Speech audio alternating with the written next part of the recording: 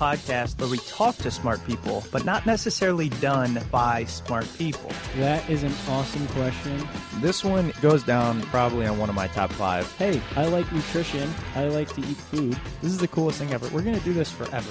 I wish I paid more attention in that class. You know, I'm going to be honest, I don't understand that. As a man, I don't get it. Welcome to smartpeoplepodcast.com. Welcome to Smart People Podcast, conversations that satisfy your curious mind. I'm Chris Stemp, bringing you another inspiring, interesting, curious episode today. Today we're talking about luck. And I want to say, first, thank you to Charlie, who is the one that reached out and asked this question. When he emailed us, his email was so in-depth, I had to read it. It was just so thought out. And he said something that I've been thinking about for a long time, and I have a position on. We constantly are berated by these young millionaire billionaires, 30 under 30, and the youngest billionaires, and they've created these web apps that took off, and they've created the Twitters and the Snapchats and the Facebooks. And it seems like they're just so lucky. They were in the right place at the right time. And Charlie asked, what role does luck play in our life? And if it is an overriding factor, how should less successful people cope until they reach that peak in life where luck just comes together? And also, how can you optimize this luck? Because I think a lot of people agree that my college roommate used to always say, luck is when preparation meets opportunity. And he was such a nerd for saying that, but it's actually true. You just keep putting yourself out there and you try and try and try hard. You work hard. And then when things come together, everyone says, he was just lucky. Overnight success. You've heard that again and again on the show. The thing Charlie was asking is, how do you optimize this luck? How do you create it if it is something that can be created? So I looked into it and I found a guy, Richard Wiseman, who is an expert on luck. I'd actually read studies that he was the one that came up with them. So Richard began his life working as a professional magician, and now he currently holds Britain's only professorship in the public understanding of psychology. So he's a psychologist at heart, but he really researches luck, change, perception, and deception. He's written a number of books, all ones that I promise you would enjoy. I know you guys, I know what you're thinking as you're driving in your car. You're always trying to learn that new thing, that tap into the brain. And some of the books he's written are just so fantastic, and we touch on a lot of them in this episode today. Obviously, the one that made me reach out to him is called The Luck Factor. Richard is the most followed British psychologist on Twitter. His YouTube channel has received over 300 million views, and one Scientific American columnist described him as the most interesting and innovative experimental psychologist in the world today. Before we get to the episode, you can connect with us at smartpeoplepodcast.com. Check it out. You can see the posts that I write highlighting some of the things that I enjoyed in the episode. The main thing we ask is if you enjoy the show, please head over to iTunes and leave us a comment, a review, a rating. Shout out to Mel Dizzlediz, that is her iTunes handle, for the amazing review she left. Warmed my heart. And then, as of a few days ago, Mr. Two Chaps, also a great review. We appreciate it. Hope this episode makes that commute of yours or that work day of yours a little bit better. SmartPeoplePodcast.com, bringing you Richard Wiseman and how to be lucky.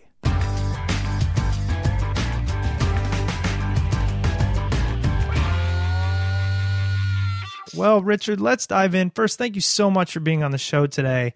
This broad topic of psychology and then all the things you touch on is our listeners' favorite subject. When we did a poll, everybody just seems to be interested in how things work, why, the brain, our thought process.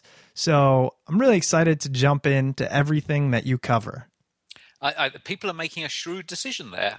Psychology is absolutely fascinating, in part because it's all about us, and there's nothing more interesting than you and me and the people listening as well. So, very happy to be chatting about it. Well, is that why you kind of got into it? Or let's back up. How did you get into? I mean, I read that you hold Britain's only professorship in the public understanding of psychology. Did I get that right? That absolutely very good. Yes. So, how did you get to that point?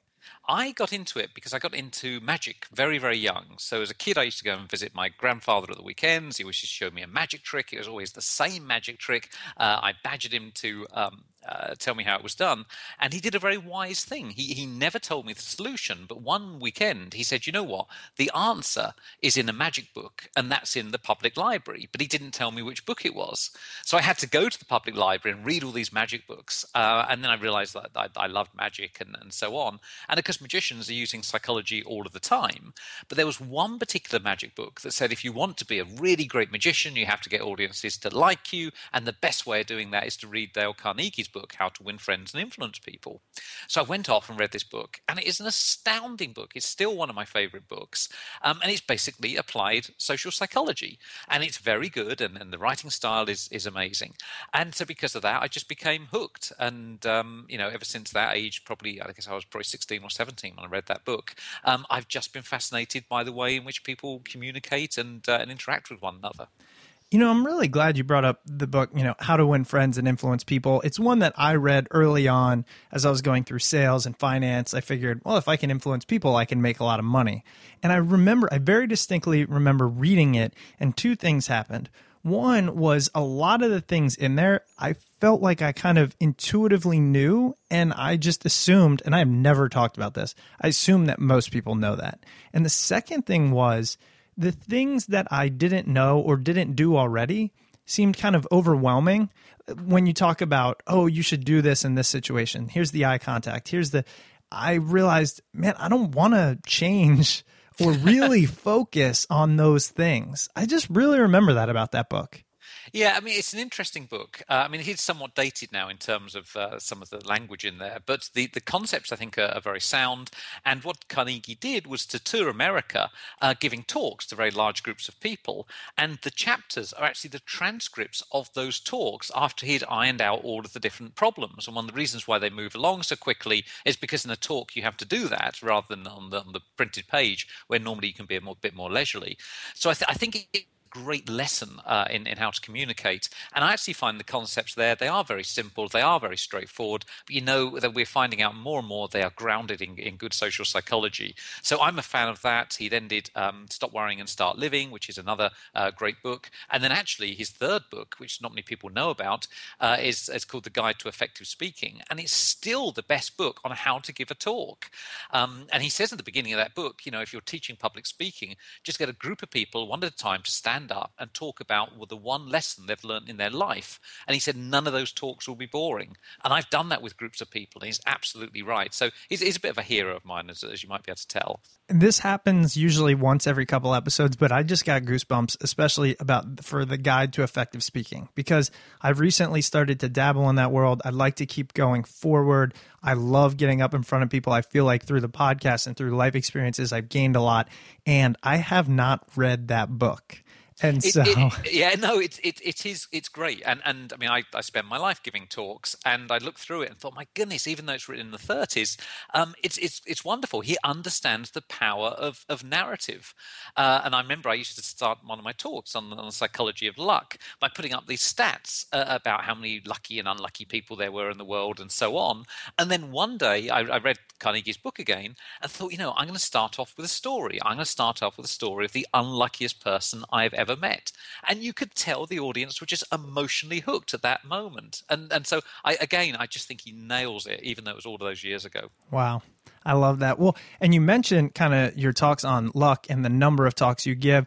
And it's hard to focus in this interview because as I look at your books, all of them are an episode within themselves. So you have the luck factor, you have the as if principle, 59 seconds, and all of these things are, as I went and looked through them, they're kind of proven methods to, through understanding the brain, making positive change. Do you think that's a fairly decent summation of the unifying method in all of your books and studies? I think it is, and well done for finding that, because I've never have found that in the 10, 15 years I've been writing.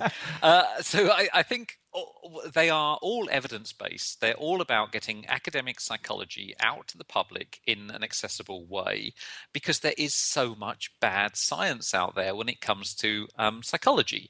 And so I can remember picking up lots of self-help books when I started to look at psychology, and they'd all talk about the Harvard motivational study, this idea that researchers go into a classroom with 4 or 5-year-olds, and they ask the kids, what do you want to be when you grow up? And only 3% of the kids know the answer, but you follow that cohort for 20 years, and that 3% are responsible for 90% of the income of the group. So it's an argument for focusing early. And I remember reading that and thinking, you know what? I've never come across that study in academia. And that's a big study if you're following a group of kids for 20 years. And so I asked around my colleagues, and they asked their colleagues, and none of us could find it because that study has never been conducted. And yet you'll find it in lots and lots of self-help books. And so my books are an attempt to set the record straight and say, look, this is what academics think. These are the experiments they've done. Please don't just trust the word of practitioners who aren't backing up their stuff with references, because you'll be trusting somebody who may or may not know what they're talking about. I'm so glad you say that, just because I've almost started to get jaded sometimes. We read a lot of books, we talk with a lot of people, a lot of them are experts, and almost all of them are great. And we try to do a good job of the people we get on the show. They're here to pass along good information rather than just sell a product or pitch an idea that didn't have much behind it. But in this space, we get into the internet, we read articles, and it's baffling how much is out there. It's almost impossible to figure out what has been vetted, what is scientifically proven. It's just getting too tough these days. It really is. And another, when I was researching, I think it was 59 seconds, I came across the work on visualization. And again, every practitioner will tell you to visualize the perfect you, imagine where you want to be in 5 years' time and all of that, and it will magically happen. When you actually look at the work on visualization, that is one of the worst things you can tell people, because they become discouraged very quickly and then quite fatalistic. They think, well, I've tried that. That was supposed to work. It didn't. There's no point in trying anything else. And so isn't that some of these things are not only not true, but actually they could be actively harmful. And so the books are an attempt to set the record straight and to say to people, look, psychologists do research this stuff, and to the best of our understanding at the moment, this is what we think works, and then this doesn't work. And so I guess that's a thread that's underpinning a lot of the work that I do. Sure. And at the risk of taking too many topics and just broadly covering them, I'd like to touch on your book, 59 Seconds, because it as you kind of explained it, it exposes the self-help myths. And I think that that's something you tell somebody and they go, wait, I've read self-help books. What did I get wrong?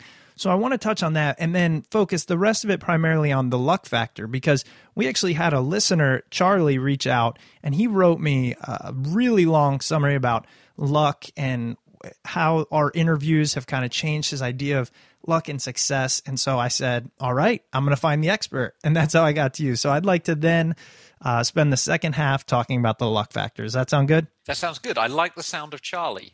He's a man who knows the way forward in life. So, oh my gosh. Yeah. He wrote one of the coolest emails. He even put a PDF together with a chart that showed like his path and where luck he wants it to intersect, but where he thinks it is. It was really crazy. I said, Charlie, we're going to get somebody on. So there's a shout out to him. But real quick, before we turn into luck here, let's talk about 59 seconds, because self-help myths. I think I love self-help. I devour it. I'm actually going to do another podcast soon on kind of that topic. So I'd love to hear, before I do that, where should we start looking? When we think about self-help, where should we go? You know what? Here's how we need to approach that topic. Well, I think it's problematic for people because the psychologists carry out research. They then write it up in journal articles, which are reasonably difficult for people to read unless you have a background in psychology, in the sense that they often use jargon. They then publish them in fairly obscure journals, and often there's nobody kind of going, hold on a second, this is what that literature is actually saying. And so 59 was an attempt to do that, and it's called 59 seconds because often it turns out the answer, the thing you do need to learn, you can learn in less than a minute. The original title for the book was 60 60 seconds until my editor pointed out that that was a minute, where if there were things that are less than a minute, then 59 seconds was technically the right title. It chunks through happiness and motivation and persuasion, and in all of those areas, I just looked at what was popular and then had a sort of investigation into whether or not it was true. And time and again, I found out this stuff wasn't. So if you take brainstorming, for example, the idea that if you want to get some good ideas, you should all sit around the table on a Wednesday afternoon and kick around some ideas. Turns out, terrible idea, because what actually happens, you might imagine, is one or two people dominate the conversation, and who knew, the most dominant people aren't always the most creative.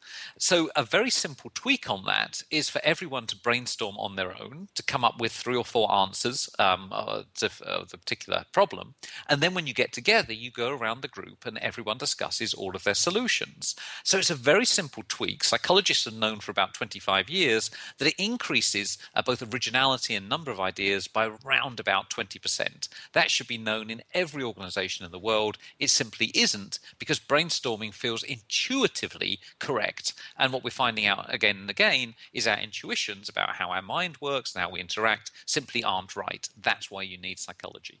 When people are looking into these different things and we need psychology for it, was there any underlying themes you found that, like, man, this came up while I was looking at persuasion and memory and, visualization, this kind of one thing that is not necessarily true, but is being touted often? I don't think there was anything underlying, because those areas often pull on different areas of psychology. Mm-hmm. I think what I would say is, in some areas, for example, parenting and happiness and motivation, people are adopting a Freudian approach. That particular approach I'm very skeptical of, and that would bubble up again and again. And of course, Freud's model of mind is the sort of the iceberg model, which is that we're only conscious of a very small amount of what's going on in our heads, which is the little bit of the iceberg, as it were, above the water. And what you're not seeing, or what you don't know about, is the massive amount below the water, what he referred to as the unconscious. Now, actually, modern day psychology backs that up. What he thought was going on, though, was every time you have an aggressive or a sexual thought or something which isn't socially acceptable, you push it down into the unconscious, and then it bubbles up in your dreams or Freudian slips or whatever. And that gives rise to all sorts of models of parenting and understanding yourself and therapy and so on, for which there is no evidence, hardly any evidence at all. And so I'm quite critical of anybody that takes a sort of Freudian stance. That's interesting. Yeah, I mean, I was reading something, because I'm being trained as a life coach right now, and I was reading something the other day about the different forms of psychology that over time, how they evolved. And then there was actually somebody who said, in your life, during certain ages, there's various types of psychology which make more sense. So it was like, from 0 to 5, Freudian, and then from 5 to 10, use Carl Jung, and then, I don't know. I thought that was interesting, but I just get overwhelmed. I think people don't perhaps grasp what psychology is, in the sense of there are different models of the human being, and some of them, social psychologists focus on interaction, cognitive on what's going on in the head in terms of memory, perceptual psychologists obviously on perception, and so on, Freudian on the role of the unconscious. And I don't think any one model is right and will give you all of the answers. I think what you need to do is develop a kind of 360 view where you understand when to apply which of the models and so on. And they will change over time. Freudian psychology isn't very popular at the moment. I don't think it's taught in the UK at all at university, where cognitive psychology is much more popular. So I think that it's not a topic for people who enjoy ambiguity. If you really like solid facts, then stick to physics and chemistry and so on. Psychology is much more of an art form in that sense, in that you have to be able to understand that your topic will look different if you look at it from different angles, but that's all part of the beauty of it. We'll be right back to this interview after a quick word from our sponsors. On Smart People Podcast, we touch on a lot of subjects every week, but how do you take that curiosity even further? You have to learn more, and that's where lynda.com comes into play. One of my favorite sponsors, because they are carrying our mission forward as well. So kickstart your new year and challenge yourself to learn something new with a free 10-day trial to lynda.com. Lynda.com is used by millions of people around the world and has over 3,000 courses on topics like web development, photography, business, visual design, WordPress, and Photoshop. All of their courses are taught by experts, just like the ones from Smart People Podcast. For example, there is a great online marketing course, which is taught by Brad Batesole, a 12-year entrepreneur, featured in Entrepreneur Magazine as a young entrepreneur. There's another course on there that's great. You know I love anything about neuroscience, the neuroscience of learning. Sign up for your free 10-day trial today by visiting lynda.com/smartpeople. You'll get unlimited access to every course. So indulge that curiosity, be that smart person, and sign up for a free 10-day trial to lynda.com by visiting lynda.com/smartpeople. Yeah, the thing you mentioned about ambiguity, I had another thought about psychology in general because I love it. I'm continuing to learn more and I want to utilize it to help people in various ways. And one of the things I kind of got a little nervous about was it seems like every 50 or so years, we kind of disprove what we previously thought. So do you ever think like, oh, I'm discovering all these things and in 50 years, they're just going to prove I was wrong? Well, hopefully it's not wrong so much as there's simply another way of looking at the human condition, and that gives you another perspective on it, which will be helpful under certain circumstances. So if you take behaviorism, which was primarily running rats through mazes and looking at stimulus and response, that is true. That's how we operate some of the time in certain circumstances. If you look at cognitive psychology, the role of memory and so on, that's true. That's how we operate in other circumstances. So you have to be comfortable with applying different models in different scenarios. But it does really matter, because if your model of people is, for example, that their genes, their personality and their IQ is entirely in their genes and that make up their brains and that's pretty much it and it's unchangeable, well, if you believe that about yourself and others, you act in a way that becomes a self-fulfilling prophecy. You think, well, I can't change, there's not much point in trying, and there's not much point in trying to get other people to change either. And then because you don't try and change, you don't change. So the model you adopt for yourself and others really matters, because it's a reflective topic. You actually create that worldview by believing it in the first place. That reminds me of this model. I think it's the first person I heard mention it is Brooke Castillo. She actually has a podcast that I listen to sometimes, and I'm going to get it wrong probably, but it was something along the lines of thoughts create emotions, emotions create actions, and actions create results. And I thought that was really interesting, and I could see how it ties into what you're saying, because if it kind of originates from our thoughts, and then we just take things for face value, we think that way, eventually that is going to be the shape of our life. Yes, that's right. I mean, the model you adopt. So if you think, look, talking therapies don't work. Basically, we are our brains. And the only way to influence brains is, by taking some kind of chemical or physically, cutting out part of the brain or something like that. Then you think, well, that's what we've got to do in order to change. We've got to get people to take certain drugs or meddle with their brains. There's no point in talking to them. And that would be the neurocognitive approach to mankind, as it were. If you're a psychologist, if you think, no, actually talking to people changes their thoughts, then that's what you'll do. So the approach that you adopt really dictates how you go about trying to change yourself and others. So it's very important to be very careful about the beliefs that you hold about how your mind works. Sure. Well, at the risk of, again, going down the rabbit hole, because I love this stuff, I'd like to dive into the luck factor. I really want to help Charlie out here and figure out what this whole luck thing is. And so the first thing actually I was wondering is, would you be able to tell us that story that you mentioned about the unlucky individual? I absolutely can. So if we just back up very slightly, the luck work came off of some work I was doing into the paranormal, where I was asking people, did you believe in ghosts and UFOs and so on? And lots of people would say, well, I don't really believe in that stuff, but I do believe in luck. I do believe in destiny. I do believe in fate. And I thought that was kind of interesting. And at the point, this was probably 15 or more years ago now, the people really hadn't done very much much work into luck. So people had said, well, this is either superstitious nonsense or like winning or losing a lottery, or roulette. It's just chance. There's no science to be done. And yet when I started to talk to people, I realized that most people do believe in some form of luck. Even skeptics, will go touch wood or cross my fingers or whatever. And so I thought I'd unpack that. And I did that by advertising in newspapers and magazines, saying I was interested in luck, and if you considered yourself a lucky or unlucky person, then please let me know. And we put together a cohort of about 1,000 exceptionally lucky and unlucky people, and then did various experiments with them to try and work out what was going on. So to answer your question, I think our unluckiest person was Marie. And she had all sorts of things, but one of them was 8 car accidents in one 50-mile journey. Oh, that's just a bad driver. Well, indeed, she thought it was down to her jinxed green car, right. And then she came to the university one day, and we watched her trying to park, and realised there were a few other factors in there as well. And she was unlucky in love, so she signed up with a dating agency, and her first date came off his motorbike and broke his leg. The next date walked into a glass door and broke his nose, and eventually, when she found someone to marry, the church was burnt down one day before the wedding. And she had just got endless stories like this of these terrible things happening to her. And the question that was going through our minds is, why should her life be like that when the next person into the office with the research was incredibly lucky, always fallen on their feet, life was charmed. And we just wanted to know really why people were leading these different lives.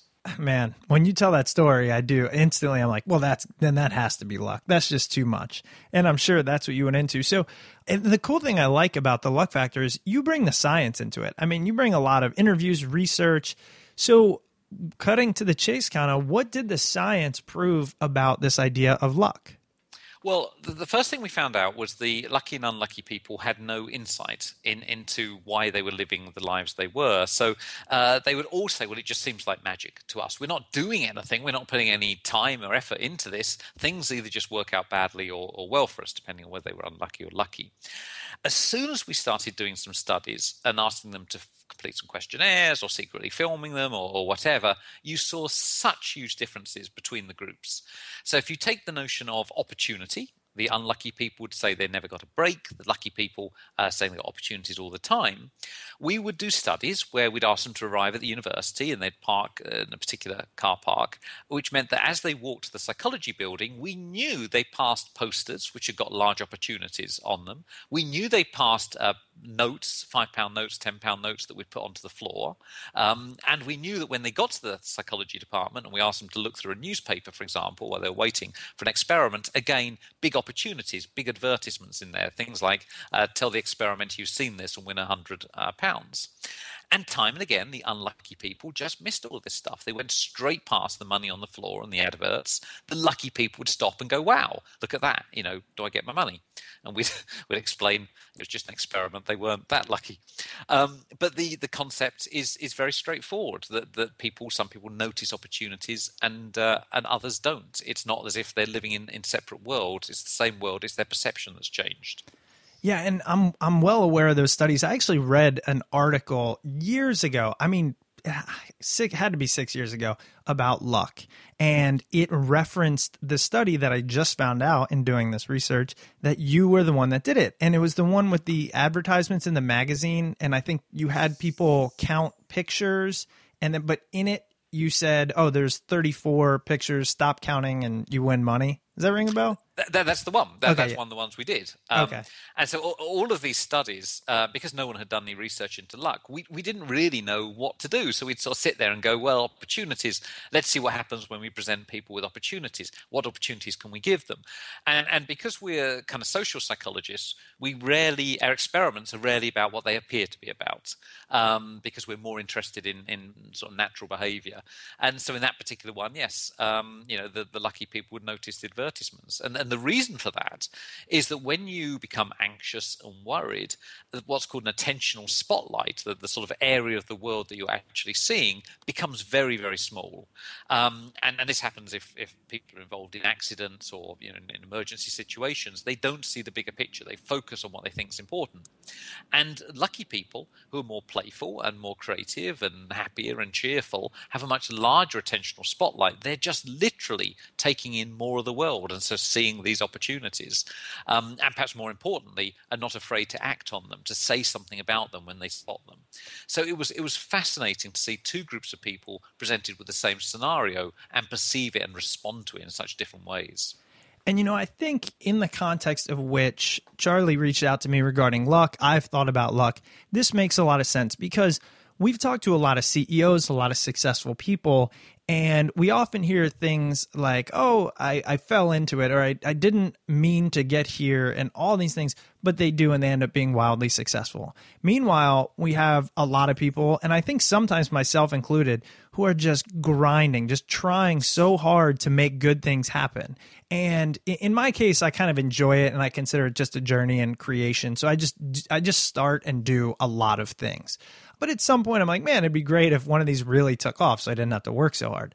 So, and we're also conditioned, we see these outliers right now in the media. We see the next tech startup. We see the next 20-year-old CEO making $1 million. And we wonder, man, was he just lucky? And so I'd like to hear from you what you think those individuals do differently to get to that place earlier.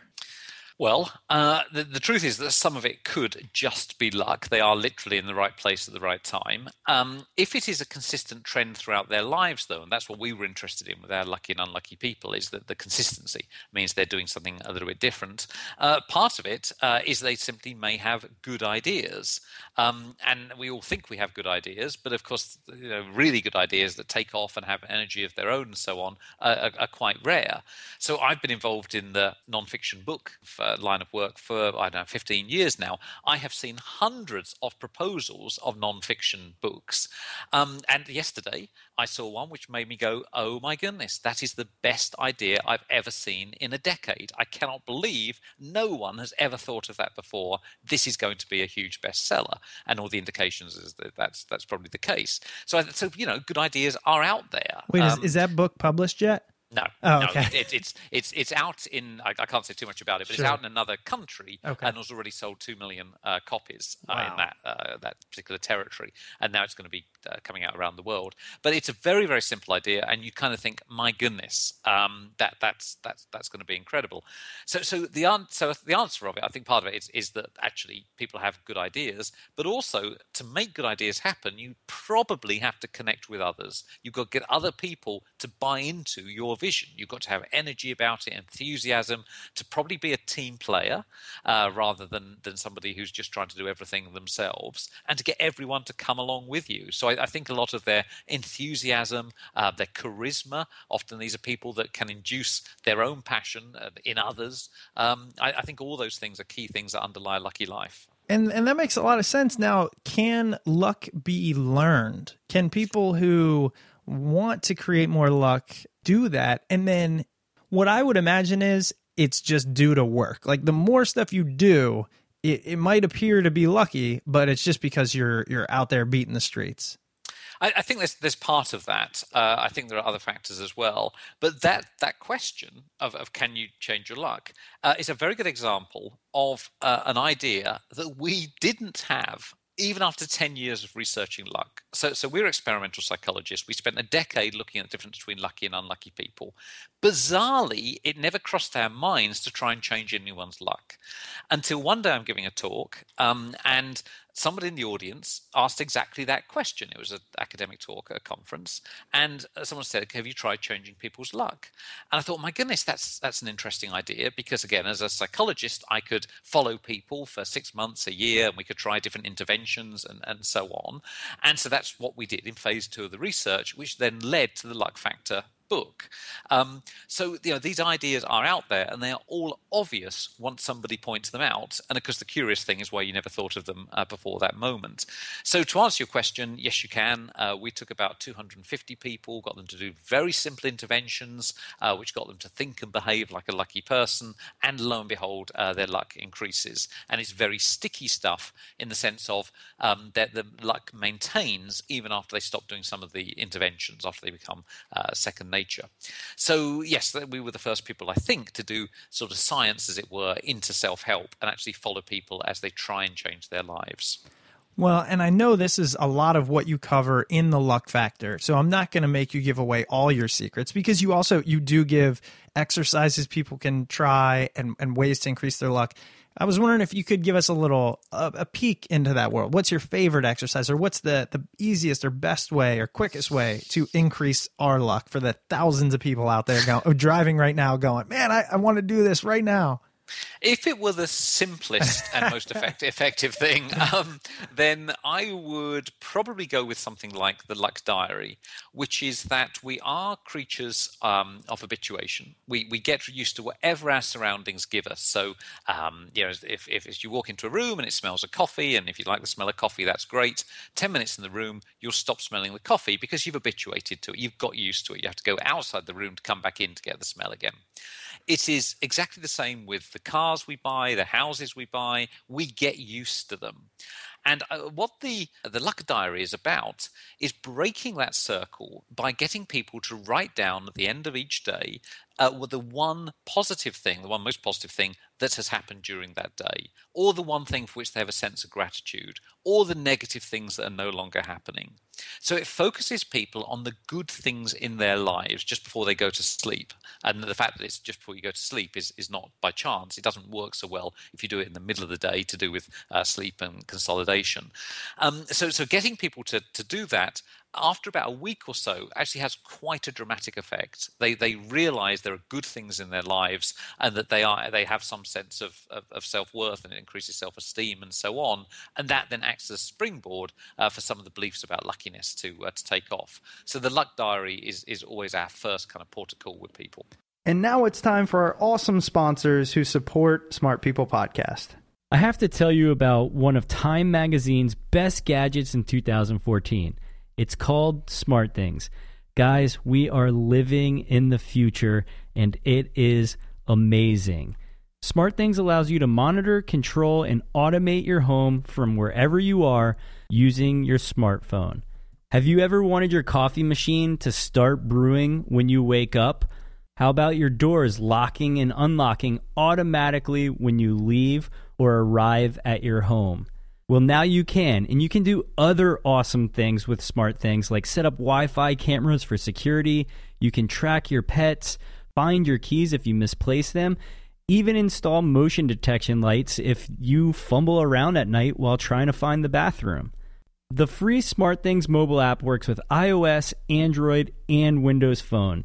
To get started, follow the in-app instructions to connect to the SmartThings hub, then place all your sensors and devices around the house, and everything is taken care of. Right now, SmartThings is offering Smart People Podcast listeners 10% off any of its home security or solution kits by going to smartthings.com/smartpeople. That's right, you can get 10% off any home security or solution kit and get free shipping in the U.S. when you go to smartthings.com/smartpeople. And I'm really glad you brought that up, because one of the questions I actually did have written down is, some of this sounds a little bit like, there's the book Think and Grow Rich, The Power of Positive Thinking, The Secret. I know there's a lot of, and I'm not saying it's identical. I'm just saying the idea of, if you think about it, if you write it down, if you, we talked about visualization, even though that's not necessarily true in that sense, then things will happen to you. And I'm wondering, some of those I know were written just because they'll sell books. The stuff you do is proven. So the science behind the idea of writing it down or thinking in a different way, what is that? What causes the luck behind that?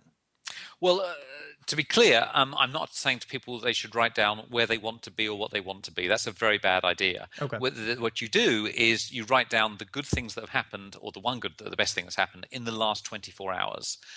So it's about looking back and focusing on the good things that are already in your life. So it's slightly different to some of the visualization methods in some of those other books, and the science is pretty straightforward. That, as I say, we get used to that stuff, it vanishes from our minds, and it's hard to maintain a positive, lucky outlook if you let that stuff vanish. I mean, the lucky people were so good at reminding themselves what they already had in their lives, and because of that, they were very, very resilient individuals. You'd have one person maybe had fallen down the stairs and broken their leg, and they got their leg in a cast, and you'd say, well, do you consider yourself unlucky? And they're saying, you're kidding. It was just my leg. I could have broken my neck. Or last time I went into hospital, I met a nurse. We fell in love. We're still happily married 25 years later. Best thing that ever could have happened to me. They are resilient people because bad things happen to everyone. And part of the way of building up that resilience is the luck diary. Yeah, and I love that because my personal view on this, and you can tell me if it's backed by research, is that a lot of luck comes from being unafraid to do different things. Just try things out. I mean, the amount of times it's happened in my life is incredible, but I remember when I go back to the beginning, I got laughed at almost. Like the company that I've been with for 2 years and have helped grow from 1 employee to 16 and just really had a blast doing, I read about it on a random Craigslist ad. And it was just way before the company was even put together. It was more of just a brainstorm throwing it out there. The guy that put it out, our CEO, he worked with Elon Musk. He's a really smart guy. I've learned a ton. And so I feel like it's one of those things. It comes down to, are you willing to try new things? And you will be more willing if you realize where new things have gotten you in the past. I think that's right. I think there is a law of unintended consequences, that there's no way you could ever predict the results of putting yourself out there and trying new things. So, for example, in 2000, I can't remember, 2007 or 2009 now, we did a clip for YouTube, a video on YouTube called The Color Changing Card Trick, which was a psychology-based clip, kind of an illusion thing, which we put together literally because we're sitting in the lab and we got a spare afternoon, and it was a fun thing to do. We're just messing around, and we put this thing out there. It goes viral, and because of that, Penn and Teller, the American magicians, saw it, and now there's a live item in their Vegas act based on that video. And so, I'm friendly with Teller and so on. Now, that could not have happened had we not done the clip, but there's no way we sat in the lab thinking, I know, let's put this thing out there because then somebody like Penn and Teller might watch it. I think it is the law of unintended consequences. You put yourself out there, and my goodness, people similarly minded or whatever will come to you and bring good luck. And do you think some of that is being open to you mentioned playful earlier, and I think that's such a good way of being open to the consequences, being open to, I might get this wrong, or people might laugh at me, people might judge me, but who knows? And like with this podcast, right? A lot of people talk about the fear of starting a podcast or a blog, and going back, we weren't really that fearful of judgment because we didn't really care at first, and look what ended up happening. So does it sometimes come down to that, just be willing to accept the consequences? I think so. And the fact that you're trying something new and you haven't got a reputation to lose is often why people who are starting off in any particular industry are very innovative and very creative. Once they become successful, then they worry about losing that reputation. And so it turn out, ironically, not to be so creative in future ventures. And I think part of being playful is you're very flexible. And so if something comes along, you think, okay, what we were doing originally might not have worked, but let's go off in this new direction. Where now lots of kind of, if you like, old-fashioned organizations are like dinosaurs. They can't change direction that quickly. And so when a new piece of media comes along or a new approach or whatever, they're still locked in the old ways, where if you're being playful and you're small and having fun and creative, you just go with whatever it is that's coming along. And I think all of that underlies a sort of lucky approach. Now, in the book, the subtitle is The 4 Essential Principles, and you talk about creating chance opportunities, thinking lucky, feeling lucky, and denying fate. And I think we've kind of touched on thinking lucky and creating chance opportunities. For the feeling lucky and denying fate, those seem very abstract. Could you kind of tell us a little bit more of what those are about? Well, one of the principles talks about intuition, and the fact that that's got a pretty bad rap in academic psychology. And so what we did was return to that topic and realize that although some intuition is actually, people just making stuff up, a lot of the time it's based on expertise. It's your brain being rather wonderful at seeing a pattern, realizing there's something going on, even though consciously you can't quite put your finger on it. And the lucky people often trusted their intuition. The unlucky people either had no intuitions about a situation, or if they did, they were very scared about trusting them. So sort of feeling lucky, as it were, tackles that whole rather thorny issue of intuition and how to be more intuitive, when to trust your intuition and when to ignore it. And what the other factor there is really about optimism and the notion that optimism becomes a self-fulfilling prophecy. If you expect things to go well, you attract other people to you. You will persevere longer in the face of failure, and so on. And so it's the effect of just believing you're lucky and you will lead a lucky life, the effect that then has on your life. Well, I know we're running long on time here. I want to ask you one more question. This one, a direct shout out to Charlie as he was talking to me. He mentioned, he's in his job. He's doing a great job at his career, and he's trying to move up the ladder. He's really trying to make that luck point, that change, that thing that catapults him. And I was wondering what your advice would be on perhaps speeding up that curve. If maybe it's just try new things, maybe it's change the mindset. How do you think for people that are like, look, I'm going along, I'm doing well, but I'm not quite where I want to be, how do I make magic? I think that there's no simple answer to that, because it depends on individuals and their circumstances. In my experience, I think the question I would ask is, are you doing what you really love? Is this your passion? Do you get up in the morning and think, my goodness, thank goodness that I'm involved in this particular project? Do you think about it late into the night? Do you think about it the weekends? If the answer to those things is no, then you're probably not following your passion. And if you were, those questions wouldn't arise.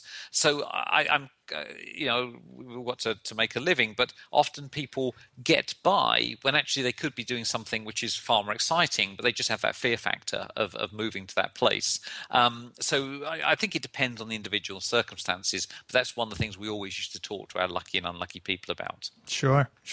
Well, Richard, I mean, I love the luck factor. I'm now, as soon as we get off this, I'm going to order 59 seconds because I can't wait to see what that's all about. For our listeners out there, we will link to your books on smartpeoplepodcast.com, and they can just go straight through there and pick it up. Where else can they go? I know you do a lot of writing, and it's fascinating stuff. Where else can they find you, and what you're up to these days? A lot of my stuff is on YouTube. So the Quirkology YouTube channel, which is the name of another book, has about 280 million views, I think. So it's got lots of my sort of illusion work on there. There's another channel called In 59 Seconds, which are the videos which are less than a minute, which talk about some of the content of the 59 Seconds book. And then there's my website, richardwiseman.com, which has the books and all the other writings and silly things that I'm involved in on there. So yes, come along, take a look round, and I hope you enjoy it. That's fantastic. Again, thank you so much for being on the show. We'll be sure to put a link to all those resources up in the show notes, and look forward to what comes next. And when that book comes out, the one that you said is blowing your mind, let me know. Well, not only will we have them on the show, but I'm going to buy it. Excellent. Okay. Well, thank you very much, and it's been a pleasure. All right, Richard. Have a good one. Thank you. Bye-bye. Bye. Welcome back. I hope you guys enjoyed that episode with Richard Wiseman. Always fascinating to hear things about the brain. I know you guys like that kind of stuff and have written into the show. So if you have additional guests that you'd like to hear from, please let us know. Write into the show at smartpeoplepodcast@gmail.com or shoot us a message on Twitter at smartpeoplepod. If you enjoyed this episode or any episode of Smart People Podcast, please head over to iTunes and Stitcher and leave a rating, review, comment, all that good stuff over there. And if you want to continue giving back to the show, one of the easiest ways is to shop Amazon through our Amazon link. So if you're doing shopping on Amazon, just go to smartpeoplepodcast.com/Amazon or click the banner at the top of our page. Any purchase you make there, we will get a little kickback at no cost to you. It's a simple, free way to support the show, and we truly do appreciate it. So if you guys keep doing that, we will keep doing this show and keep putting out content for you each week. That's about all I have for you guys this week. Again, thank you so much for listening, and we'll see you next week.